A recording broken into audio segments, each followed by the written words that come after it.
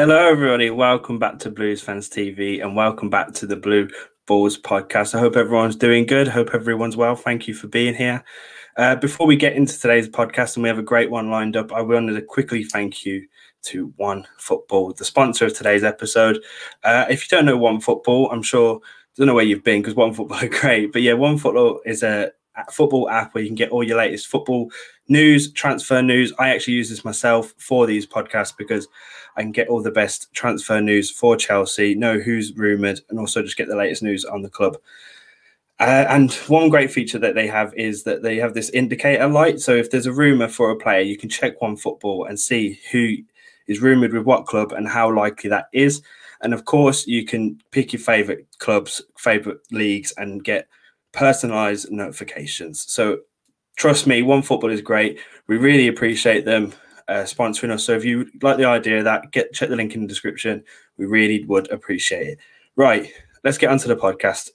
And today, like I said, we've got a really good one lined up. We have a lot to talk about. Surprisingly, there hasn't been as many games, and I thought we might not have a lot to talk about, but we actually do. We have, of course, the Chelsea Morecambe game to react to. We're not going to spend too long on that, but we have to talk about it. There's the FA Cup draw. There's some big January transfer news coming in. And, of course, we're going to preview that game coming up on Saturday, Chelsea-Fulham. It's a bit of a scary one. Shouldn't be, but it is. But, yeah, that's it. And it's not just going to be me, of course. I'm going to have some great guests with me. So I'm going to introduce you to them now. We have Pablo, a regular live phone-in. How you doing, mate? I'm all good, mate. Absolute pleasure to be here and looking forward to talking some Chelsea.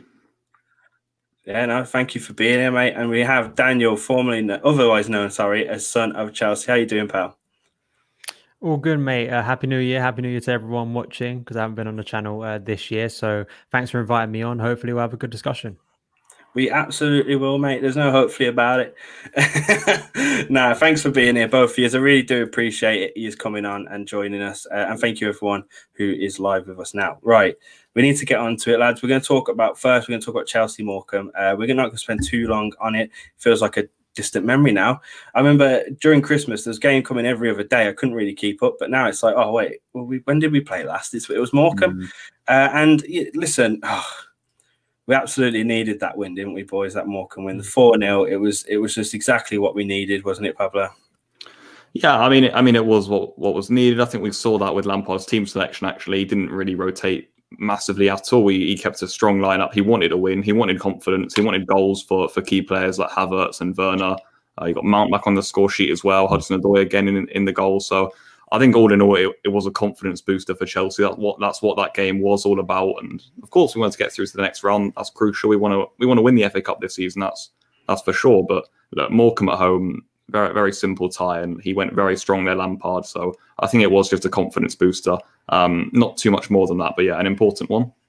Yeah, he was quite under pressure, wasn't he? I think to get the win because listen, if we all the talk of Lampard over the past couple of weeks, there was a lot of pressure on his back, and he just had to win it, no matter the opposition. It could have been Marine, and we probably would have put out Werner and Havertz still.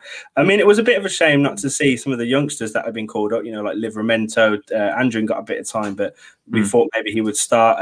That was a bit of a shame, wasn't it, Daniel?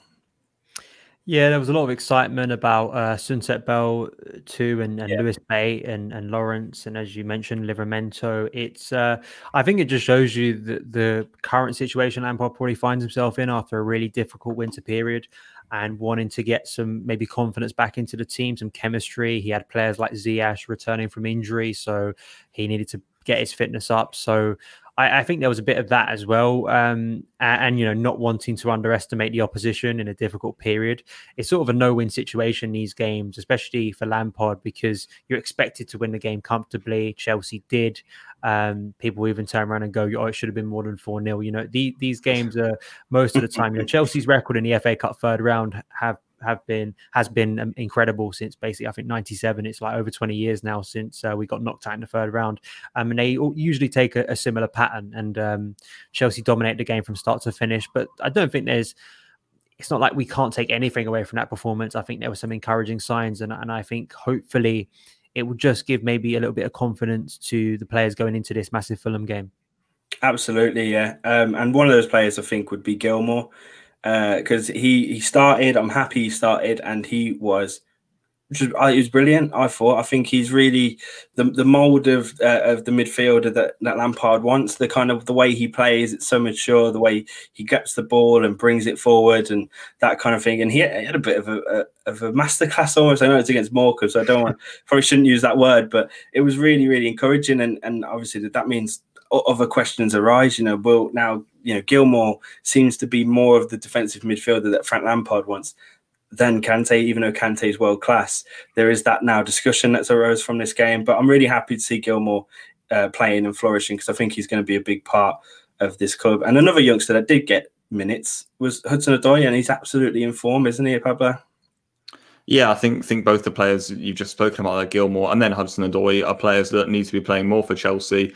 I'll briefly start with Gilmour, just because I think he's such a top young player. He's the sort of midfielder who I think could work in a lot of teams, top teams in Europe, in my opinion. The way he reads the game, his technique, his vision is really top class. And then you've got Hudson-Odoi, who's someone who I'm a big fan of course, like most Chelsea fans. But what I may be worried about with Hudson-Odoi was, does he have the end product? Can he go past the player and put in the perfect delivery? Can he really get that shot into the corner?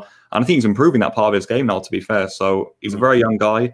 I think if he gets more football under Lampard and on the wing, there's no reason why he can't be a massive part for us this season as well as in future seasons. So, yeah, I think both these guys are top young players, and again, players that Lampard, it's the sort of thing he's been doing, isn't it? Since he's come to the club, he's used a lot of these guys. So, I'm definitely looking forward to seeing more of them. I think they're going to be a massive part of if Lampard's a success or a failure at the end of this season for sure. And I think in the coming weeks anyway, Hudson-Odoi, watch out, because I think he's definitely knocking on the door for a starting spot, even ahead of someone like a Pulisic. So that'll be interesting to see. Yeah, definitely. We'll get onto that when we talk about the following game, because that's definitely an interesting way to go about it. And keeping on Gilmour, and this might be a cheeky question. I'm going to come to you, Daniel, on this one, mate. Gilmour, young, potential, got loads of talent. Who the fuck's Declan Rice when you've got Gilmour? Is that a cheeky question? I don't know. I might have offended people there, but what do you think, mate? I think it's a very difficult, question to answer at the moment, because Gilmour's still such a young player. I think when we talk about Gilmour, you're sort of contractually obliged to speak about the Liverpool and Everton games last year and sort of bring up those, because they were such outstanding performances for such a young player. Maturity and sort of bringing that balance to that midfield that I think Lampard has continually struggled with. And I think we've struggled with, just before him with Sarri as well. It's been a constant issue. I said on my channel that I think that in a perfect scenario, in a perfect world, and you don't know what type of player Gilmour's going to develop into, but if he can be a deeper playmaker for Chelsea, he could sort of be the perfect hybrid of a Kante and Jorginho, because Kante's an amazing player in terms of intercepting the ball, in terms of mobility, in terms of energy, anticipation, danger awareness, but there is that concern, as we've seen in recent weeks, of his ability to fulfill that role as a lone DM rather than alongside someone. And he doesn't have really the passing range from deep to in some games that you'd want, whilst Jorginho does have that, but we know the flaws of Jorginho's game. So you really need someone in that role that can sort of do both, that can be that progressive passer from deep, but also has the tenacity and the physicality to go in there and make challenges and break up play. And from what I saw last season, I think, Morecambe, of course, it was such a difficult game to analyze, because Chelsea were basically camped in Morecambe's half for a lot of the game. Rudiger and Zuma were basically on the halfway line for most of it. It was just literally, if you looked at the formation, it was like two on the halfway line, which were the centre backs. And then it was basically the rest of the team were up there, Emerson, Dave. It's how dominant Chelsea were. That's not going to be the case in most games. But I think the proof of Rice and Gilmour, and you look at it's tough. It's a tough question to answer, because in terms of Lampard, will he be here after this season? I want him to be, but I feel that Lampard's influence in that transfer, I think, is massive. So if he was to move on, would the club still want to go in for Declan Rice? There is that option that Declan Rice could play at centre-back. I feel that Rice is a transfer that will happen eventually. I just think the noises around him have been so consistent at this point that I think the club are going to go out and try and sign him. But it's an interesting question, because you think about the money we've saved in promoting Reece James, in Mason Mount, in Callum Hudson-Odoi, in Tammy Abraham. You think about Gilmore, and you look at him and think, why can't we save a lot of money there as well? So that's the intriguing thing. I think we'll learn a lot in the next maybe 6 months or so in terms of how much Gilmore features in the team. If he becomes a big player for Lampard over the next 6 months, that dynamic could change, couldn't it? Yeah, absolutely. Fair, great points there. Sorry for dropping the difficult question on you. Had to be done. Good, man. Had to be done now. Listen, it's an interesting one. It makes me think a lot. And like we said, Gilmore is still so young. Declan Rice is a couple of years ahead of him in age and in experience. So who knows? It could be both in the years to come. And sticking with the Morecambe just for a little bit longer. I think one of you mentioned it just recently. Two people specifically needed this game. They needed the goals, they needed the assists, and they got them. Was Werner and Havertz, weren't it? Like you have to caveat it with it's Morecambe, but the fact that they both got their goals, it's huge now. They need to use this, don't they, Pablo? Yeah, they do. It's massive. We've got some huge Premier League games coming up. Absolutely massive. I'm just highlighting the next four: the Fulham, the Leicester, the Wolves, and the Burnley. I'm looking for Chelsea to get 10 points, really. I think if we draw one of them, I know people will go mental on Twitter and whatnot, but they're hard games. So I think if we get 10 out of them, then that's really good. And Werner and Havertz are going to be absolutely key to that. And Lampard's got to decide what formation he plays them in, because I've seen a lot of calls for Havertz in the 10 behind Werner. I still think in a 4-3-3, Havertz can play the sort of role that he'd play in a 10 anyway, but the whole formation thing is another discussion. I just think if Chelsea are going to be successful in the next months, we've got to see Havertz and Werner scoring. So, like you said, even though it was against Morecambe, it was massive for them to get on the score sheet. I thought Havertz also played a good role in a number of the goals, especially that Werner one. That's what we want from him, running into the box and using his height. He also used his height for the goal as well, and it's probably something that's underrated in his game. He's such an elegant dribbler, but he's a presence in there, and he's towering over Morecambe defenders here. So I think both Havertz and Werner, look, I think we saw glimpses at the start of the season. We've got to see more from them as well. And if they are firing in the coming weeks, Chelsea just becomes such a force. We've got so many good players, and I've said that all season long. So if we are firing, not many teams are going to beat us, and we are going to win a lot of games. Yeah, absolutely, mate. And them players need to use this as a springboard. Yeah. You've gone and got your goal. Get that off your back now. It's gone. No one's going to talk about it. Just focus on the goal games, and I'm sure they will. They're very professional. So we'll move on from that game now. We'll stick with the FA Cup just briefly, because the draw happened the other day, and I'd say we got a nice draw. We got Luton in the fourth round, and then they had to do the fifth round draw as well. So we'll either have Norwich or Barnsley then if we make it through past Luton, which I'm sure we should do. I was about to say we will, but I don't want to say that.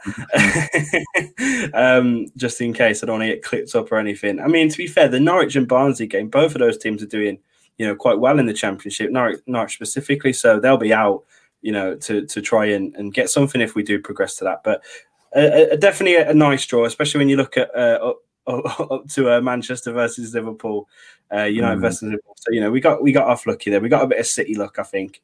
And yeah, so that's the FA Cup done. Happy to get that one in. The FA Cup was great, and I really hope we push it on in that tournament this year. We did great last year to get to the final, and it's the next step now. Can we get to that next step? So we're on the road for that. We'll move on to January transfer, lads, because there's been some news floating around. Different players come in, different players go in. I think we should probably start with Tomori, because maybe he's most talked about recently. Frank mentioned him in the press conference today. And also mentioned him a couple of days ago as well. And basically, the news is that he should be going this January, and it should be on loan. Today, Frank Lampard said that he has a future at Chelsea. So by that logic, you don't think they'll sell him. And obviously, Rennes, AC Milan, and some Premier League teams are sniffing around him. What do you think about this, Daniel? What do you think to this move? I think it's the best thing for Tomori personally. He desperately needs minutes. It's been tough for him. It was strange, if you think back to the opening weeks of the season when he came on for Christensen, I felt that it was going to be like another situation where he'd find himself as one of our main players. But of course, the difference from this year to last year was we had Thiago Silva, and then Silva and Zuma created that partnership, and that was it basically. He needs just minutes. I think that Milan is a really interesting move, because I like seeing young English players going to foreign leagues. I think it's Premier League is good, and there was talks of Leeds. That was one of the team's names recently. He was very close to signing for West Ham on deadline day on loan, but then for some reason that fell apart. I think Rudiger was involved in that in the sense that there was some confusion maybe that Rudiger would have left on deadline day. Yeah. So it's been tough for him, and he just needs to get on the pitch, a bit like Ruben this season, of course, for different reasons. They just need to get minutes. And what happens in the long term with Tomori, it's less certain. I was interested hearing Lampard's very strong comments today in going out and saying he absolutely has a long-term future at Chelsea. Yeah. Whether that comes to pass in terms of Lampard, and also you think of all the centre-backs we have out on loan. You think of Mark Guehi, you think of Malang Sarr, you think of the potential of us going out and signing someone again in the summer after Thiago Silva. It's going to be interesting, but for Tomori's own sake, I think it's a good move because he'll just get some consistent football back in his legs. Yeah, absolutely. I agree with that, with the situation. I think for me, I'm more annoyed with the situation itself, because personally, I put Tomori ahead of Christensen and Rudiger. I do personally. From what I've seen, he's a really good talent. He's young. He can bring that to the squad. He's not going to get the minutes, but he's ahead of them in my eyes, and I think he should have got more minutes throughout this season, and then he would have stayed. And I think we should have got rid of one of those two, or be getting rid of one of those two personally. But if that's not the situation, then absolutely he has to go and get minutes for his own career. He's 22 now. He needs to. He does really need to kick on. Like a good comparison you just made there, like with Ruben, like he definitely needs to just be playing more minutes at a club. I feel quite bad, man. I really love Tomori. I don't know how I've grew this connection with him, but I just really love him, and I really would hate to see him go. But alone, I can understand. And to be fair, playing for AC Milan, they might win the league this season. That would be class for him. That'd be a brilliant bit of experience for him if he went and win the league somewhere else. So yeah. That one's great. And then obviously, speaking of other defenders, there is the big one kind of linked to everyone. Everyone's been talking about this one. It's a bit of a mad one, but Upamecano has been linked with Chelsea, among others. He's not just been linked to Chelsea. He's been linked with literally everyone. But what do you think about that, Pablo? I mean, I find the Upamecano link interesting. I'm not entirely sure if he'll end up at Chelsea, but it's one of those that when a great young centre-back is available on such a cheap price in the summer, we're talking about 40 million here available. He'll leave Leipzig for 40 million. He'll go to a big team. So people like Abramovich, Marina, they'll be sniffing around that. They will have a look at it, and ultimately they'll make the decision. I think Upamecano is a good young centre-back. If I was to guess where he'd go, I'd probably say Bayern Munich. Would he fit in Chelsea's back too? Would he be the commanding centre-back we need? Maybe, maybe not. I think, if Abramovich went and signed him, I wouldn't be complaining one bit. But whether he'll come to Chelsea is probably the biggest thing I would consider, or I would doubt. I just don't know if that's going to happen, or if that's the type of centre-back they will be going for. The sporting team, which I really trust at Chelsea, they'll ultimately make that decision. But on Upamecano, I do think he's a great young centre-back, and they're talking about something like 38 million pounds at 42 million euros. Whoever gets that is a steal. It really is a great signing. It really is. Yeah, it would be, to be fair. What do you think, Daniel? I think it's an interesting link. It doesn't surprise me whether it's true or not, whether Chelsea going for him. It's just what we're talking about with Tomori, right? Of the future of the centre-back sort of partnership for Chelsea beyond Thiago Silva. And it's clear that Chelsea have to be looking at that. They have to be planning beyond Thiago Silva. And this could be one of those names. My concern with Upamecano is age and experience, and we've seen the value of having experience and pedigree back there. And I think that looking at the struggle to adapt that Werner and Havertz have had so far this season, being young players coming into the Premier League, you think about even more so being a centre-back in the Premier League and dealing with that. I just wonder, would Chelsea think we need maybe someone... Would you want someone 25 and beyond at that age, in centre back, whilst you'll go for someone at 22 to 25 in attack, someone that you can give a little bit longer? I'm not entirely sure. I still feel there's that concern that do we have many leaders back there? And it sounds like a simplistic thing to say, but it's true. I think beyond Thiago Silva, who's going to command that back four in the future, who's the real dominant centre back. I also concerned about the style of play. It's easy to look at him at Leipzig and feel he's doing amazingly well, but the Bundesliga, the Premier League, there are similarities, but the sort of strikers you come up against in the Premier League, very different, and it's constantly changing. Some weeks you're coming up against a physical striker against Burnley. Sometimes you're coming up against a fast striker against, say, Man United or someone like that. So it's difficult. The thing I was very impressed with Upamecano was last season in the Champions League quarter-final, where he basically shut down Diego Costa, and Diego's one of my favorite players. So I think that really impressed me. So maybe he does have the physical attributes, and he's a modern centre back. He has the passing, and he also has sort of the mobility, almost as a fullback in a sense, to get up the pitch, which is something that I think we need in centre backs moving forward for Chelsea with style of play. But there are many clubs going to be in for him, especially for that price. A bit like Timo last year, someone's going to snap him up, and it's going to be seen as a massive deal. Yeah, absolutely, lads. That's great points made there. As well, the thing that concerns me as well is I think he hasn't.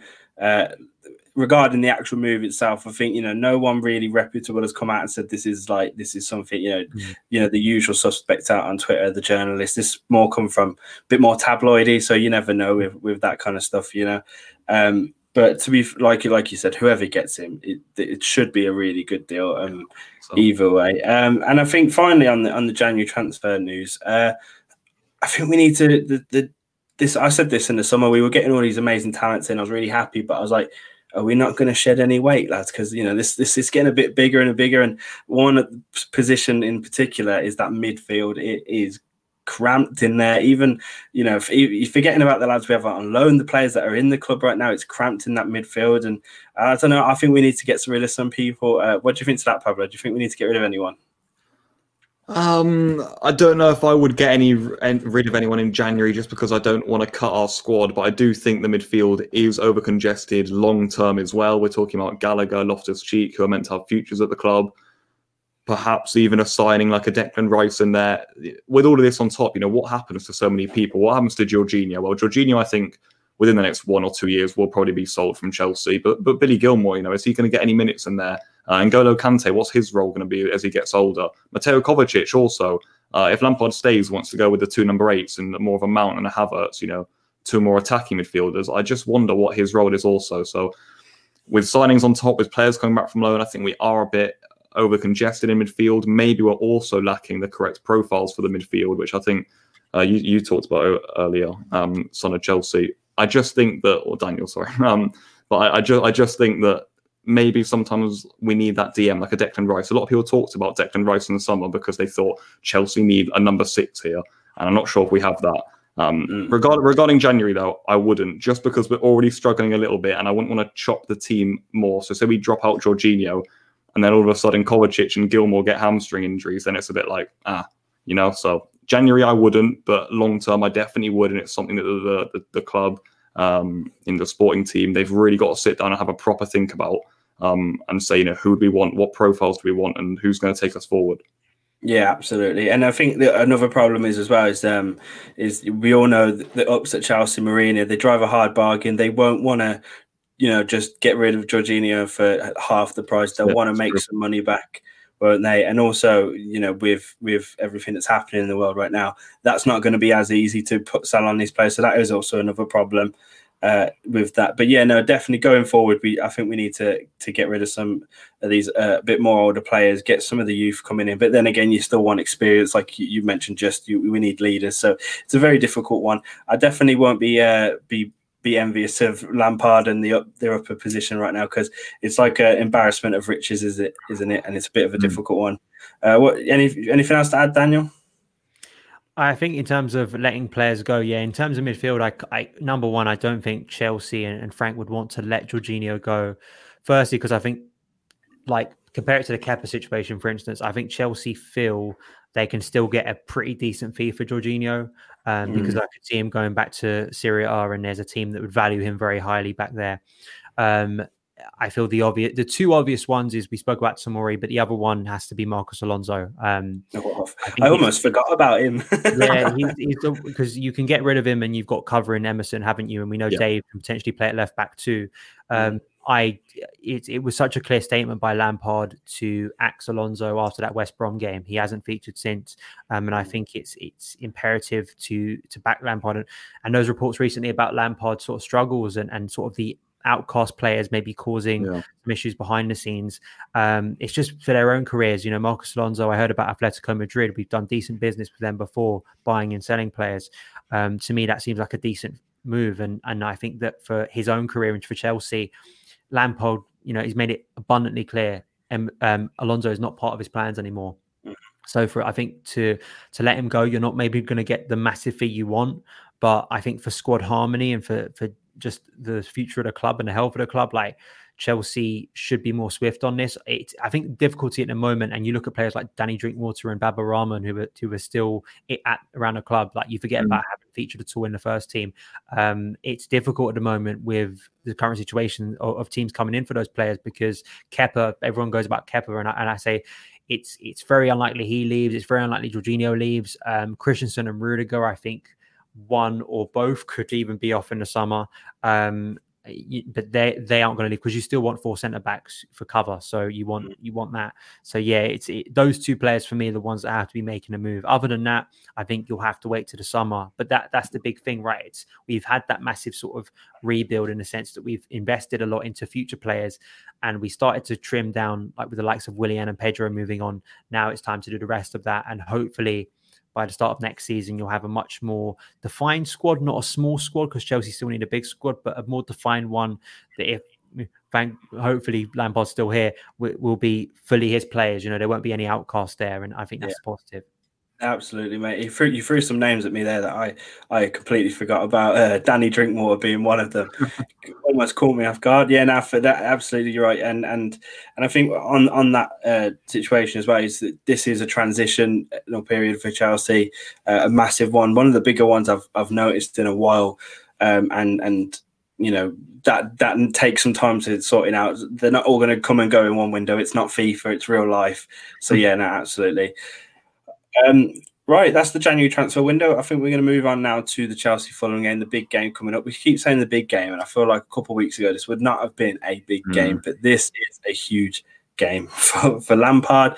As it says in the title, this is going to be a huge test for him, and he's got some decisions to make. He's got some big choices to make coming up in this game, and there's going to be an immense amount of pressure on him still.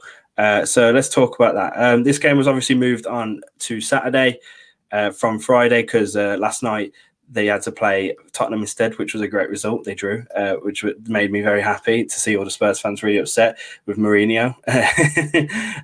But also, I remember when I first heard this, I thought, it's kind of a quite a good thing for us. They play it once more. We get an extra day's rest, and that seems like all positives for us. And then I kind of forgot that Leicester, we play Leicester only a couple of days later, so it's even closer to that, and then that gives Lampard even more headaches. So what do you think to that, Pablo? What do you think about all that situation? Yeah, I mean, playing Fulham just a few days after that, they played Tottenham, which should have been a tough game for them and should have taken some energy out of them. I suppose that you'd say that was a positive, but then again, I always feel, yes, fitness is a big part of it, but it's mostly down to who wants it on the pitch. And I imagine Fulham to be up for it. So I don't think that will play too much of a role, maybe in the latter stages. But honestly, I think if Fulham are up for it, then I'm not sure the fatigue will be an issue. Regarding us, though, I think you're right about, Leicester's a big, big game for us because we haven't really beaten a top team this season. And I think that one on Tuesday against Leicester, minimal rest in between the games, a bit like Fulham have. We've got to be up for that one. That's a crucial game, I think, for Lampard's future. And the Fulham one individually on itself is the one we've got to focus on. We have to get 3 points against Fulham. We just have to. Talking about Arsenal, who are playing later, I imagine they're going to beat Crystal Palace. They're going to be level on points with us. I know they've got a game in hand, but we're going to drop more points down the line. So that says it all, really. It's a massive game for Lampard. We've got to get back up that table. And you do worry for him. You do worry what the hierarchy will do if he continues to drop more points in these games. So I'm just hoping we've worked on some things on the training ground. We're really up for this Fulham game. The players really should be up for it. I won't accept anything less than this one. I think Lampard mentioned in his press conference earlier, we've had a long week now. We actually had quite a nice rest in between games. And he said, look, we've worked on a few things. Let's hope we see them in the coming weeks, because I mentioned earlier, 4 massive games for me in the Prem that I'm just highlighting on the calendar. And I want to see some big points in them. So, yeah, 2 massive games coming up, but more importantly, that Fulham one.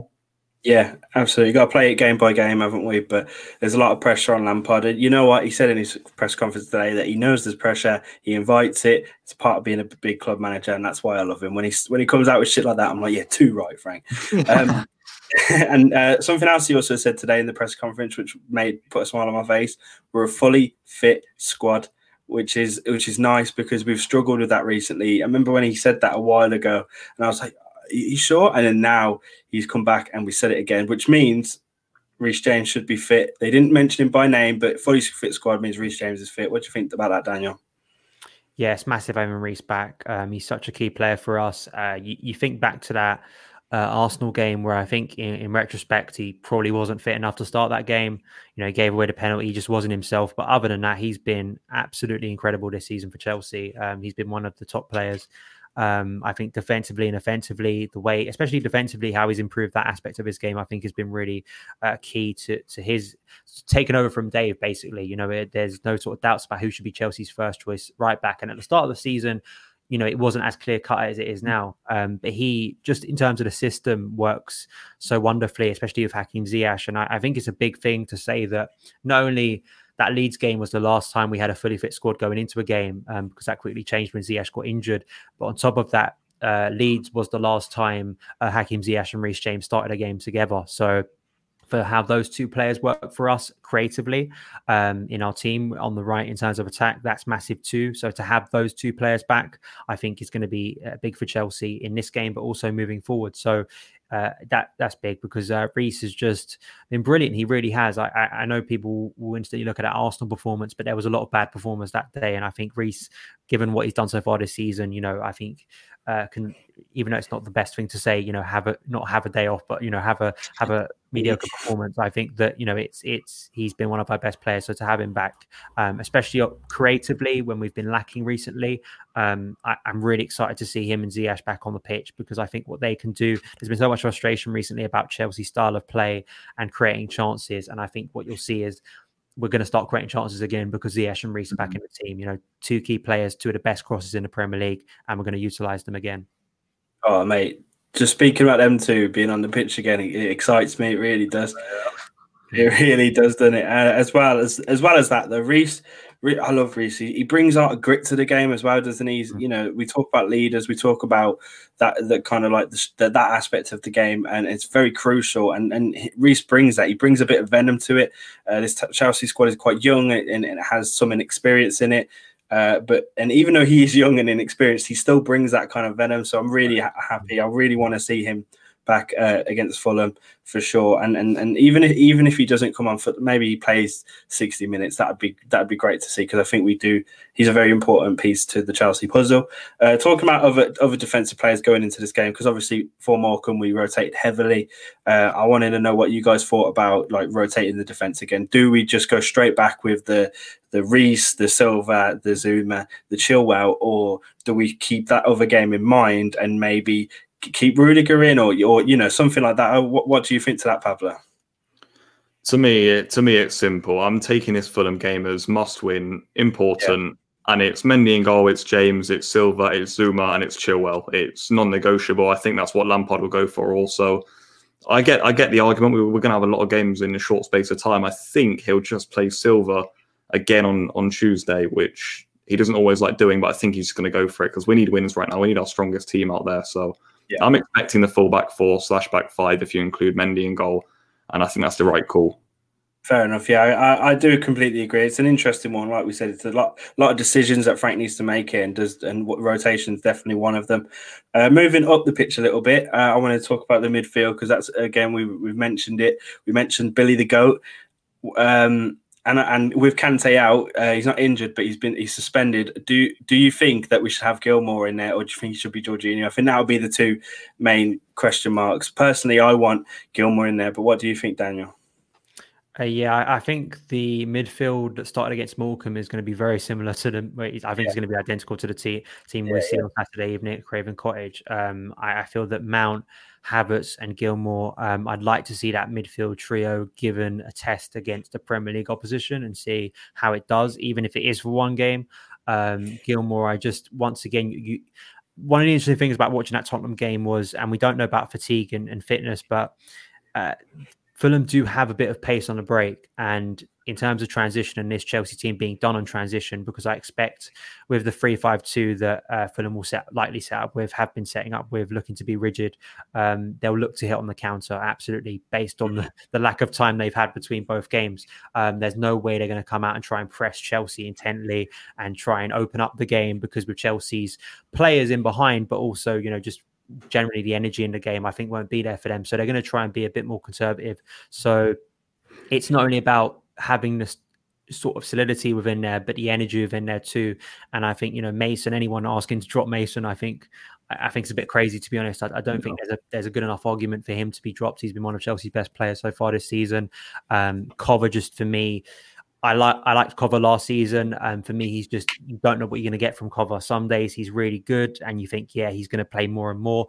Other days he drops off, and that City game, I think he had a terrible performance that day all round. He didn't offer anything we required in midfield. So I think Havertz as well has probably done enough. And it was interesting to me, going back to that Morecambe game quickly, every time the ball went out wide against Morecambe, bear in mind we did have a lot of dominance in that game, but every time the ball went out wide, whether it was to a fullback or to one of the wingers, Kai instantly made a run into the box to support Timo every single time. And eventually it paid off with the second goal. And of course, scoring himself later on in the game. I want to see that a lot more, because I think if you have Timo up there instead of Drew or Tammy, and you are getting those crosses into the box, I think that it's imperative that Timo has support, because you can't play to Timo like he's a Diego Costa, like a Giroud. You can't expect him to chest the ball down with his back to goal and bring others into play. That's not what his game is. And if you expect him to do that, then you're going to be very disappointed. So we need to get players in and around him. And I think Kai is one of those height-wise that can do that. Absolutely, mate. Nail on the head there. That's what I was going to say, that against Morecambe, that's something that really made me happy. The amount of times Havertz runs into that box and to support him. We all know, we've all said it, it's been said a lot, Timo has been played with a more aggressive striker at Leipzig. That's where he flourished. And everyone's saying maybe he plays Giroud next to him, but maybe the answer is you have Havertz arriving in the box whenever that is the situation. And I think that could really, really effectively work, as you just said. Sorry, just a comment that really made me laugh there, lads, and I thought we'd just get it up right now. Timo Werner's in the chat. Can you believe it? Hello, guys. I will do my best and score 3 against Fulham. Keep the blue flag flying. Cheers, Timo. I hope you do it. I hope you really do. And then another question, which is I was going to ask you guys anyway, but it's coming from an amazing Chelsea, which is a great name. Werner, Abraham, or Sexy Giroud. Now, we've kind of alluded to it already, but I think we're all on the same page here. We want Timo to play, and then we want that kind of same system with Havertz to play. Do you agree, Pablo? I do agree. I do agree, because we need to see Werner up front and Havertz in behind. That's what Roman signed these players for. That's what Lampard's going to do. However, I do wonder whether Chelsea actually play better with a pure number 9 this season. I think we're more dangerous when we get balls into the box. We've got Giroud up there. But I think Lampard's going to try and start to make a new system here over the next few games. He's going to try and get Werner up front. He said that in the press conference today as well, I believe. That's going to be Timo's position. So look, I would stick with Timo up front. I do feel that it's harsh on players like Giroud and even Tammy, who I think has been a little bit underrated this season. But Timo's going to play up front, and I will back it, because he's our striker. He's our 50 million striker. He's our goal scorer, and we've got to get him playing up front. So I think Timo will start up front. On the wings, I'll leave it to you guys, because I do not know. I want to start all 3 of them, and we can only start 2. So let me know what you guys think about the wingers. Oh, that's the big question. And again, Daniel, the big questions coming to you. And I think you've already mentioned you want Ziyech, and I agree with that. But it's the next question is Pulisic or Hudson-Odoi, and I want to know what you think there, mate. I think it should be Hudson-Odoi. I love watching Pulisic play, and I have seen Pulisic recently where I do feel he's on the verge of another big performance. I think it's great to see him back fit. He's playing minutes, he's getting fresh, but he's an amazing player to have off the bench, like Hudson-Odoi. But I just think Hudson-Odoi's done everything he could have in recent weeks to impress Frank on the pitch. I don't know what it's like in training, but coming off the bench against Arsenal and setting up Tammy's goal, scoring against Man City later on. I know that once again it's seen as a consolation goal, but that connection as well with Kai Havertz. Kai Havertz has set up 3 goals for Callum Hudson-Odoi so far this season. Those 2 sort of bonded, I think, on the pitch, and hopefully we'll see a bit more of that if they play together a bit more for Lampard. And I think Callum, for me, it was difficult for Callum earlier in the season because he'd be playing these Champions League midweek group games and he'd be doing well, he'd be scoring goals, but at the weekend, Chelsea would, win our Premier League games as well with like Ziyech and Werner. And it was always very difficult to sort of have a go at Frank and say he should be playing Callum because we're winning our games. Why would you want to change a winning team? This is the moment for Callum now. He really needs to take this opportunity. And I think it'd be a bit harsh of Callum to not start this game. With that Leicester game, you could easily see Pulisic come back into the team on that left because he's got great anticipation for goals. And as I say, off the bench, I think he's a brilliant player to have. I just think Callum in the past few games in a really difficult period for Chelsea has been a standout performer consistently. And yeah, for me, he's got to be on the left. And hopefully if he starts, and there's a lot more purpose to his game this season, he knows what he wants to do when he gets that ball. I think he's clinical in front of goal and just all round, he has the ability to drop a little bit deeper sometimes if we're struggling to create, but he also has, of course, the pace to get in behind too. So all round, I think Callum has earned this Premier League start. Yeah, definitely. And if there's anything to take from that Manchester City game, and there was very little, but he was a bit of a shining light there with that final goal that we got. He definitely proved in that game, a game where we were down and out and it looked horrible. He's still shown. So that's something to go by. I'm just going to say to the chat real quick, we're going to be taking a couple of your guys' questions in about 2-3 minutes time. So get them in now, and we'll be answering them. But before we get onto that, last point about the Fulham game, lads, I wanted to ask you about this because I think the overall thing I'm worried about, we've said the team now, and I think we're all in agreement that we're going to have the strongest team out there would be Mendy, James, Zuma, Chilwell, Gilmour, Mount, Havertz, Ziyech, Werner, Hudson-Odoi. That's roughly the team we want out there. But the thing that worries me is that Fulham, the way I feel like they're going to play is they're going to sit deep, and like you said just a minute ago, that they're going to counter attack. And the thing that gets me with that is seeing Chelsea play against teams that sit deep this season hasn't been an enjoyable experience. And I just really do hope that we push through that and find something here, because they will do that. Like you said, they will sit deep. They've just come off a big game. What do you think to that, Pablo? This is my point about Chelsea playing with a striker. If they sit deep, which they probably will for a lot of periods in the game, is Werner going to be involved in the match? Is Werner really going to open up a low block? I would hope so, but is it going to get to the stage at the 70th minute and Lampard's thinking, I'm going to have to put an Abraham on, I'm going to have to put Giroud on here because I just want to win the football match? That's my worry with this one. The thing Chelsea need to do is make it so Fulham can't sit in the deep block, and it's very easier said than done, but what you've got to do is really take the games to them.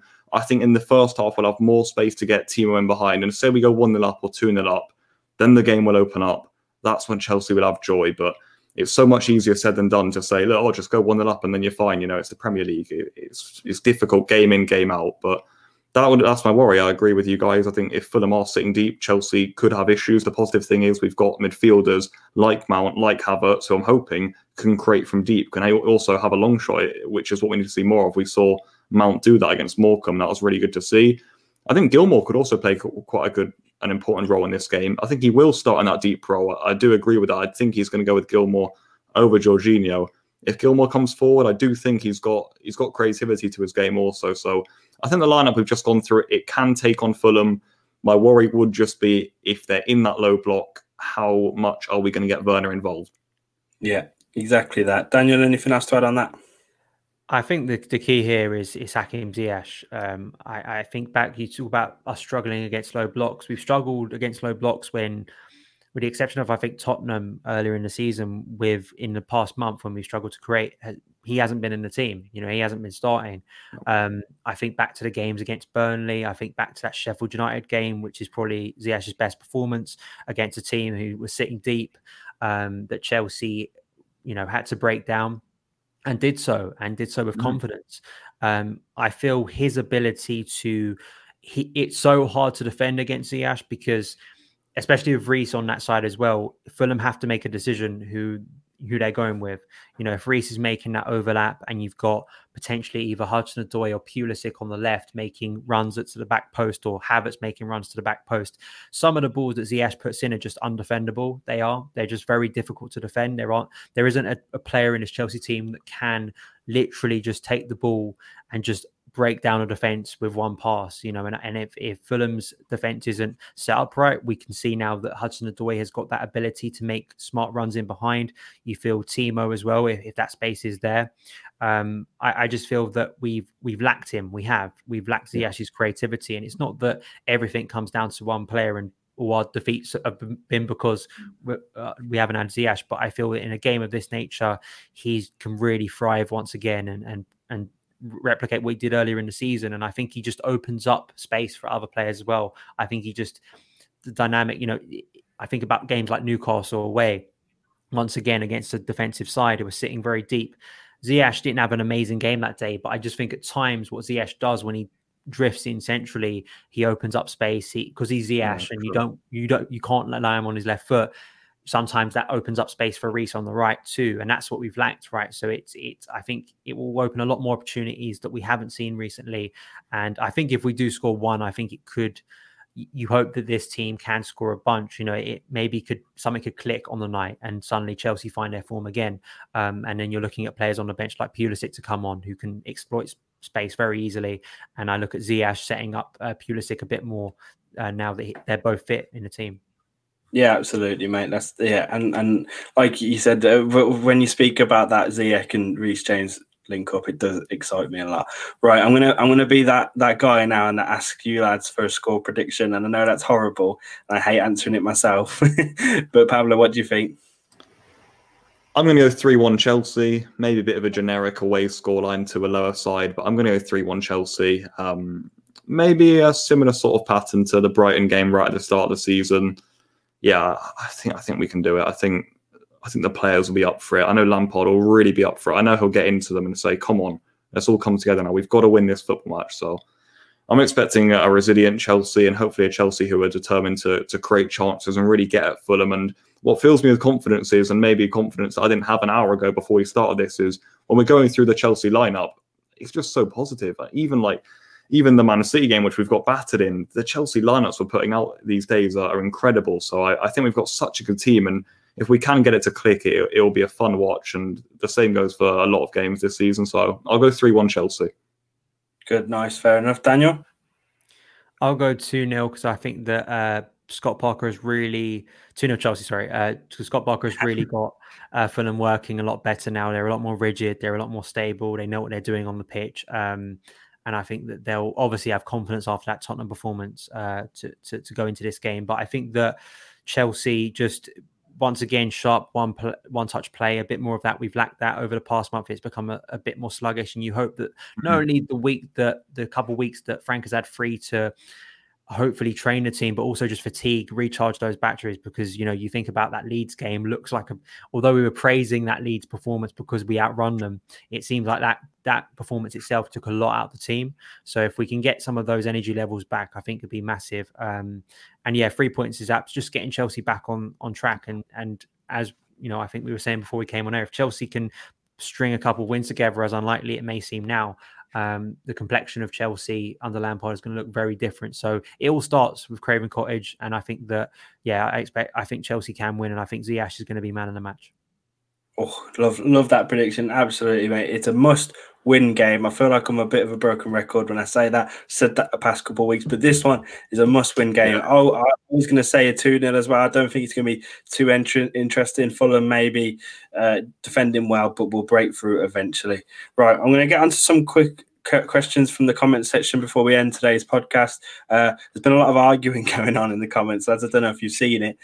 So I'm going to sift through some of your questions. So make sure you get your questions in now. We've got one here from Anupam. I'm sorry if I messed your name up there, fella. Think Timo and Tammy should play together. Tammy has a better physical presence than Timo and can pull defenders. See, we kind of briefly mentioned this earlier with the Havertz situation, but what do you think to that, Pablo? Do you think Tammy should be getting the nod, especially with his form of late? It's always a great debate. Look, for this one, I'd go with Timo. Regarding the question, which was kind of should they play together, I think it's almost a dream that if we put Timo up there with one of our big strikers, it will work. But whenever I've watched it play, yes, it's worked sometimes for sure, but at the same time, it also hasn't. And I think if you do that, then that's fine. But you completely change the formation. Say you do a 2-striker formation, Then what that does is take away Chelsea's wingers, who are massive in the game. So I think it can work for sure. And I think that's probably when Timo's best, when he's got someone up there to play off, when he's got someone he can run in behind off, and when he's not got to be the focal point up front, which I worry he has to be against Fulham, and when he is the lone striker. So I think theoretically it can work, but I'm not sure if we've seen it work that well this season. Fair enough, yeah. And like you said, it'll pull the formation we're trying to play anyway. I think with Havertz arriving in, playing that same role, but being like a bit of, covering a bit more distance, that works just the same. All right, we've got an interesting question here now, and it is: don't you think Mount is going to cost Lampard his job? Right, bit of a funny one that, and I'll take this one if you guys don't mind. No, he's not. Because Mason Mount gets a lot of criticism from the fans and from a lot of rival fans as well, and it's very uncalled for a lot of the time, and it's confusing a lot of the time. Frank Lampard plays Mason Mount because he believes Mason Mount is fit. People are saying give him a rest. I'm sure they know when he needs a rest. He's quite key to the midfield at the moment, especially with the way we play. We mentioned it earlier on in the pod. Gilmour sitting deep. Or a defensive midfielder sitting deep, Havertz playing a bit more further up the pitch. Mason Mount will cover the in between that and just really dominate back and forth. The kid's got loads of energy.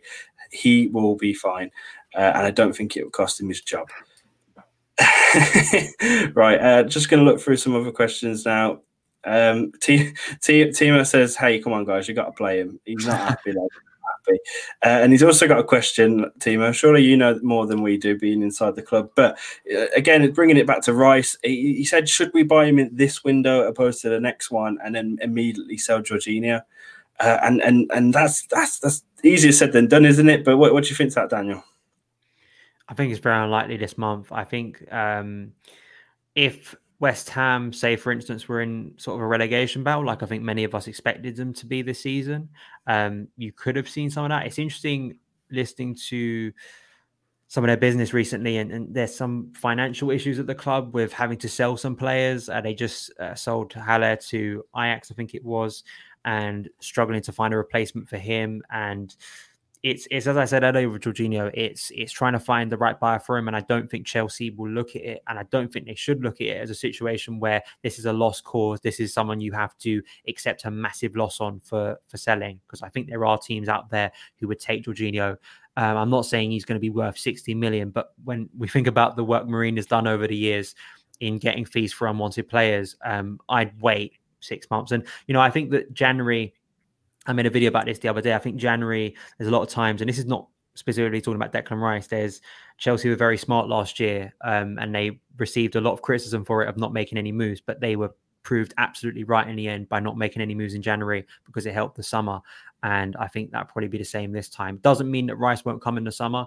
It's just very unlikely now. And I think that January usually is a very slow month, and I think it's going to be even slower this month. Even as we were talking about some like Marcus Alonso, there's really been no noise about him, and it's a bit surprising to me. So no, it's not going to happen this month. Fair enough, mate. Right, that's it. That's it for the questions. Sorry if we missed some of your questions. I was trying to sift through some of the arguing and all that good stuff. But no, thank you, and lads, thank you for joining me on the pod today. I've really enjoyed that. Good football talk. Right, we're at the end of the pod. I want you guys to promote your stuff. So Daniel, go take it away. Thanks for having me on. You can find my work at Son of Chelsea, Son of Chelsea on YouTube, daily video content about Chelsea FC, news, reviews, previews, collabs with other Chelsea creators. I'm also at Son of Chelsea on Twitter. Buzzing. Pablo?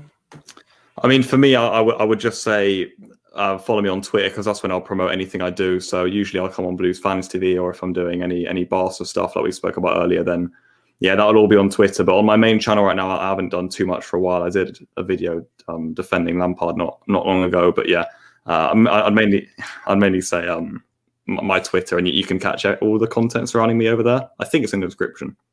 It is wicked. Cheers, lads. Again, thank you for coming on. I'm going to say, I'm going to promote myself as well. If you've liked me, check out the back post. We've got a preview coming tomorrow with Lewis about the Fulham game. We do all sorts of football comments, so make sure you check that out. And of course, as I said at the start of this podcast, make sure you check out OneFootball. They kindly sponsored this podcast today, and it's a great football app. Like I said, I use it all the time for these videos. It's great bit of knowledge. The link is in the description, so make sure you click it and download the OneFootball app. Right, that's all from us. Thank you so much for getting the comments, guys. Thank you for listening, and we'll see you in the next one.